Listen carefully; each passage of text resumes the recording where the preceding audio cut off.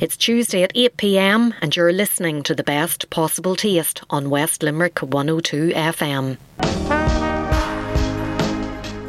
You're listening to The Best Possible Taste on West Limerick 102 FM. So the Calvey family has reared flocks of mountain sheep on Achill Island for more than 150 years.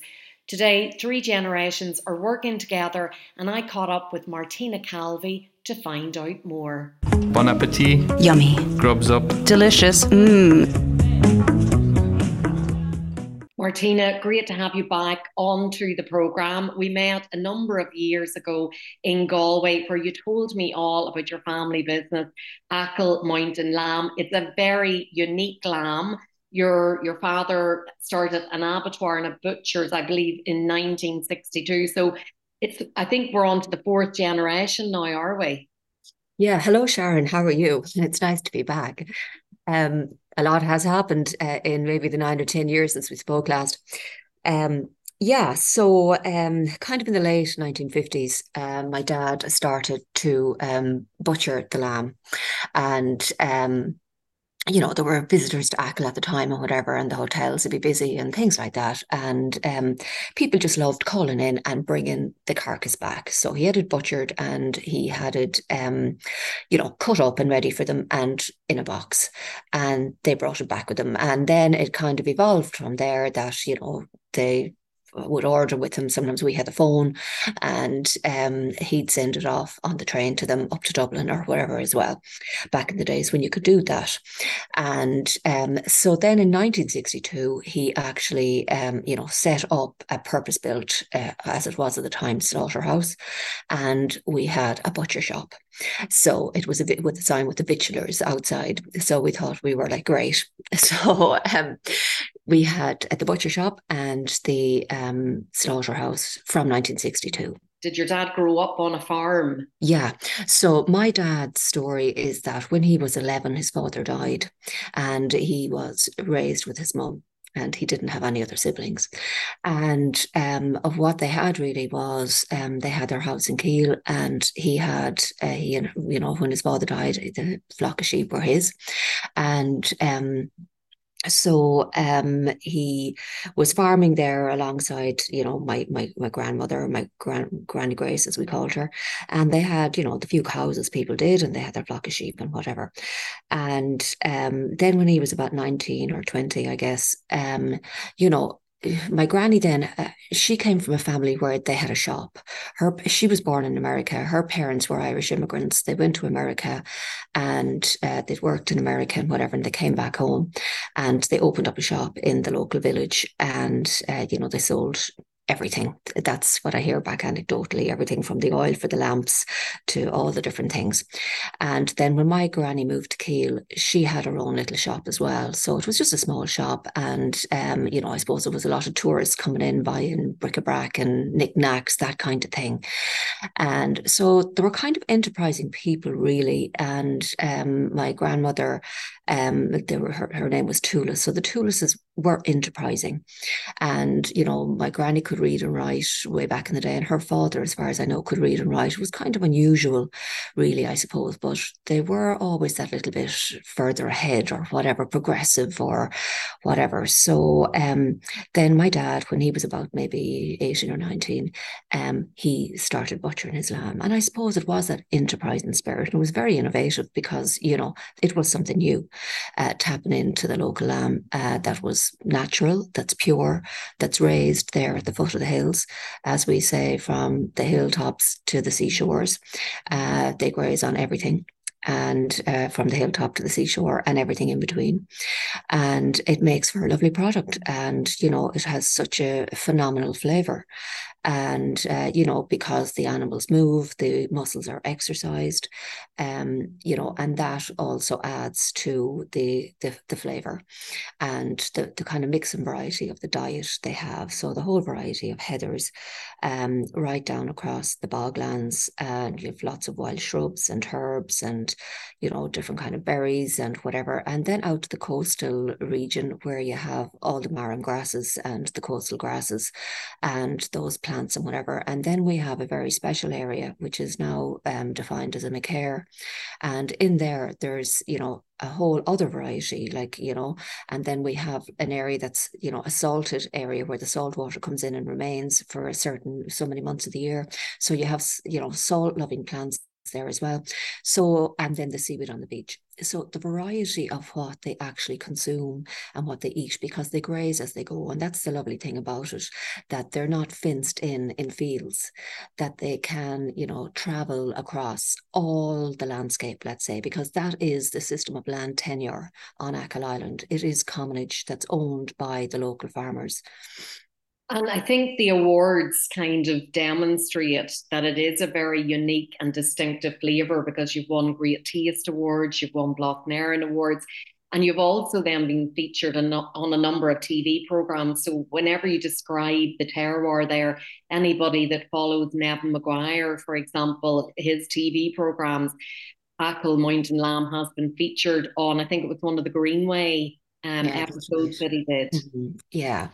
So yeah, that's right. And then also the Irish Food Writers Guild Award, and which we were so delighted to be the recipients of a prize from the Irish Food Writers Guild. And then the Farming for Nature, the inaugural Farming for Nature Awards in 2018. Our family were the winners of that. And again, that was a real endorsement as well onto the method of farming, the way of farming, what hill sheep farming actually represents and means to communities in terms of sustainability. And then the fact that we have our own abattoir on the farm and that we market, promote, and sell the product. And so from our own lambs, and also we source lamb locally from local farming families. So it contributes to the economic sustainability of the area and the social sustainability, because in a way that if people can make a living in the area, they can settle in the area, send their kids to school, be in the pipe bands, the charities, whatever, the voluntary organizations, whatever, fill the schools. So, and then also there is what's known as cultural sustainability as well. So it's very important that because people can remain in a place, the culture remains alive as well. So that's the economic sustainability, the social sustainability, cultural sustainability, and environmental sustainability. Because remember, the sheep are out grazing on the hills. It's not ploughed. It's not drained, it's not seeded, there's no weed killers, there's no fertilizers, there's nothing added. It's an intact carbon bank. And, that is a massive, in terms of for the environment, that people can farm in that way and produce an excellent product of it. That is so pure because there is nothing added. We don't tamper with it in any way. Can I ask you about the availability of lamb? Because I think a lot of people think about lambs are born in the spring. So is there a better time of the year to eat lamb? Is it a seasonal product or is it an all year round product? Yeah, so what we do is typically our flocks lamb from kind of May and into June.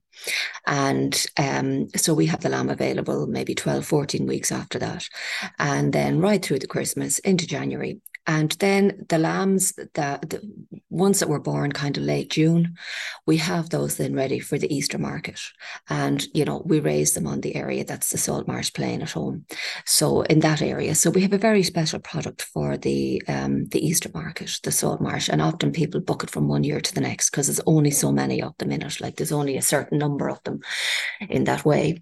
So like for us, we have the lamb available right from say July, August, and we can have it available, January, February, and then again at Easter, we have the salt marsh lamb.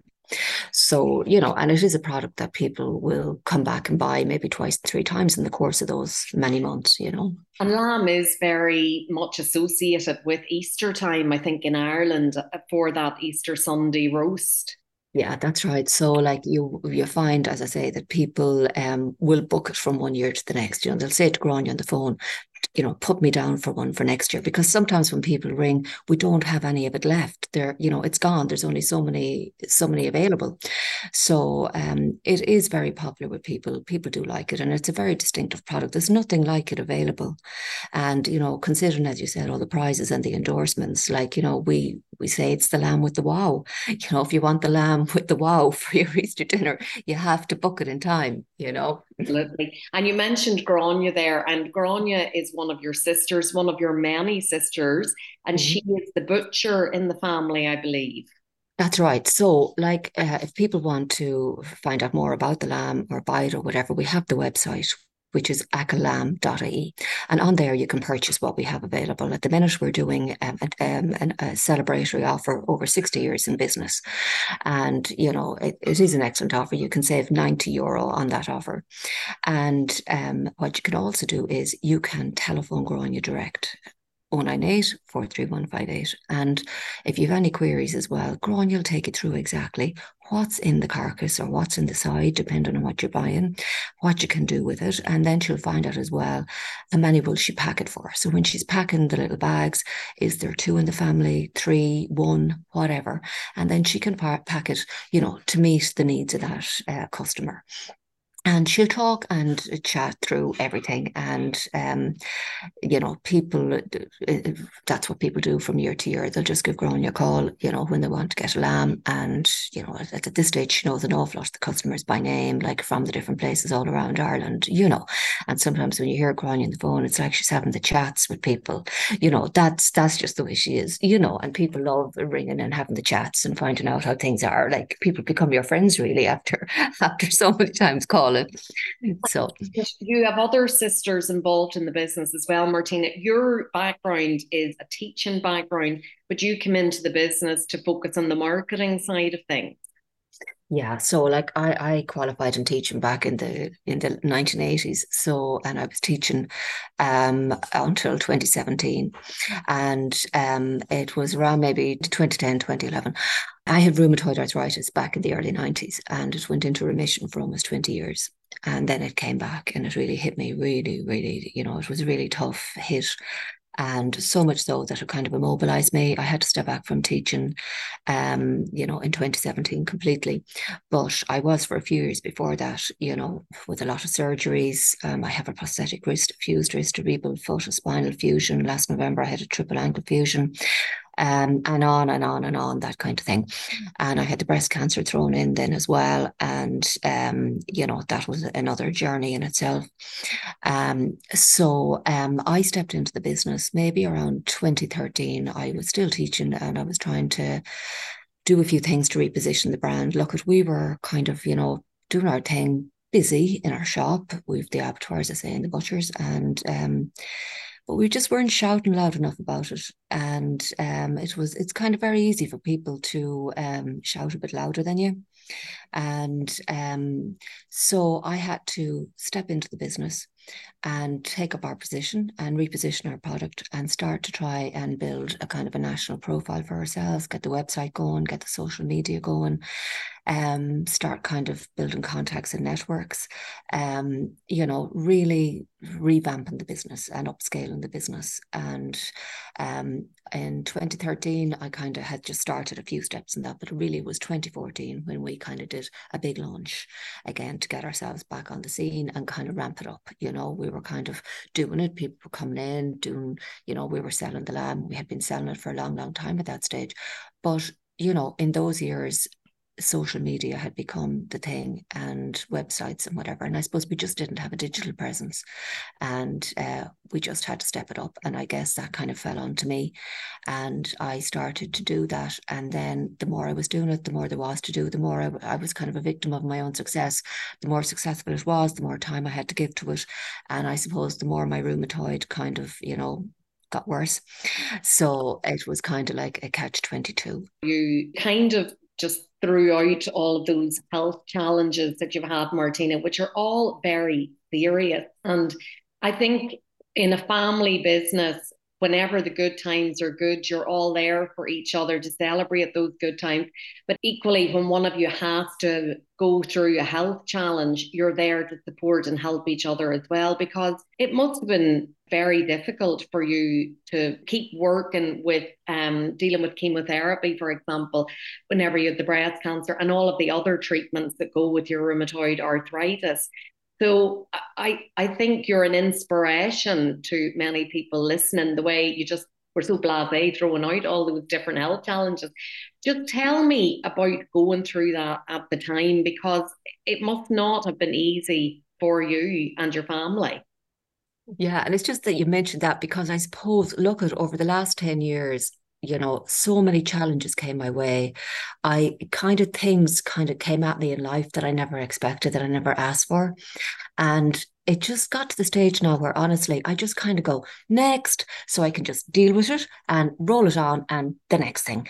And that's the way it is. And so it's just, yeah, that's just it. I don't these things just don't pull me down, I guess. I just know I have to power on and get through it and focus on the outcomes that I want. And even when I was recovering from the breast cancer, I took a master's. It was during the COVID as well, and I took a master's in rural planning and development from the university in Galway, and I really enjoyed that.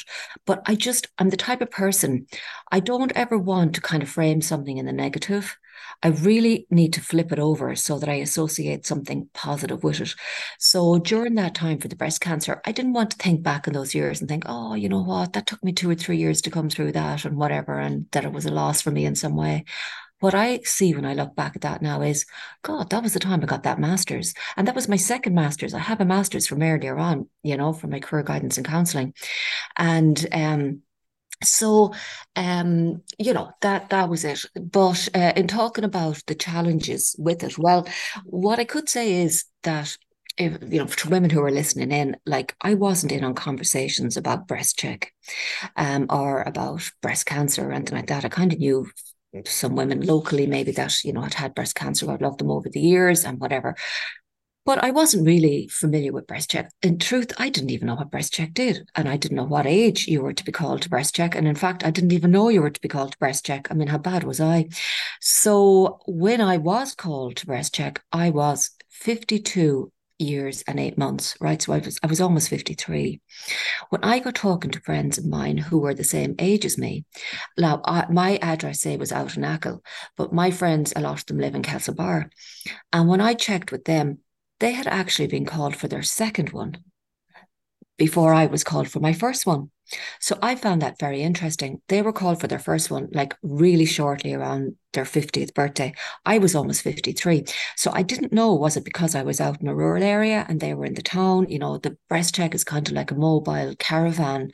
And, I really wasn't too clear about that. But anyway, I can't blame anyone because, I just wasn't aware of it myself. I also think, you've mentioned your grandmother there who was widowed very young. Mm. And obviously, to get through something like that, to run a business and to rear a child by yourself, there's great resilience there that has obviously been handed down through the generations, because you're clearly a very resilient person.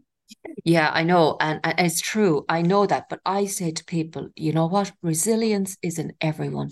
Sometimes you have to dig so deep, and then you might think it's not there. But you know what? You have to dig even deeper. You have to keep digging until you find it. It's there in everyone. And that's how I see it. But it's like my other granny. My granny, as we called her, my granny Cashel, and she was widowed for over 20 years before she actually died at 92. Oh, she was an inspiration, trust me. Like I learned so much from her as well. Like I had learned from my first granny. It was a pity Granny Grace died when she did, because honestly, I really could have learned so much from her. She was, oh my God, she was streets ahead.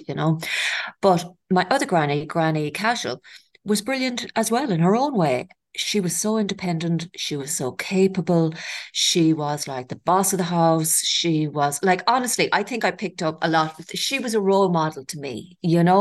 And, like that, she was never a victim. She was always empowered herself. She, survived no matter what came at her, and they didn't have much.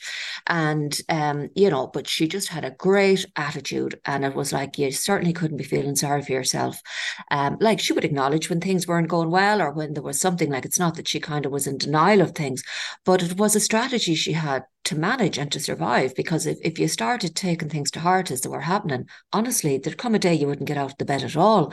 So, in that way, she definitely, and she was a great one to encourage, like even when I was going to college, like, or when you'd be in school. And I suppose our house was the type, like, even when we were in school, there was always a job for you.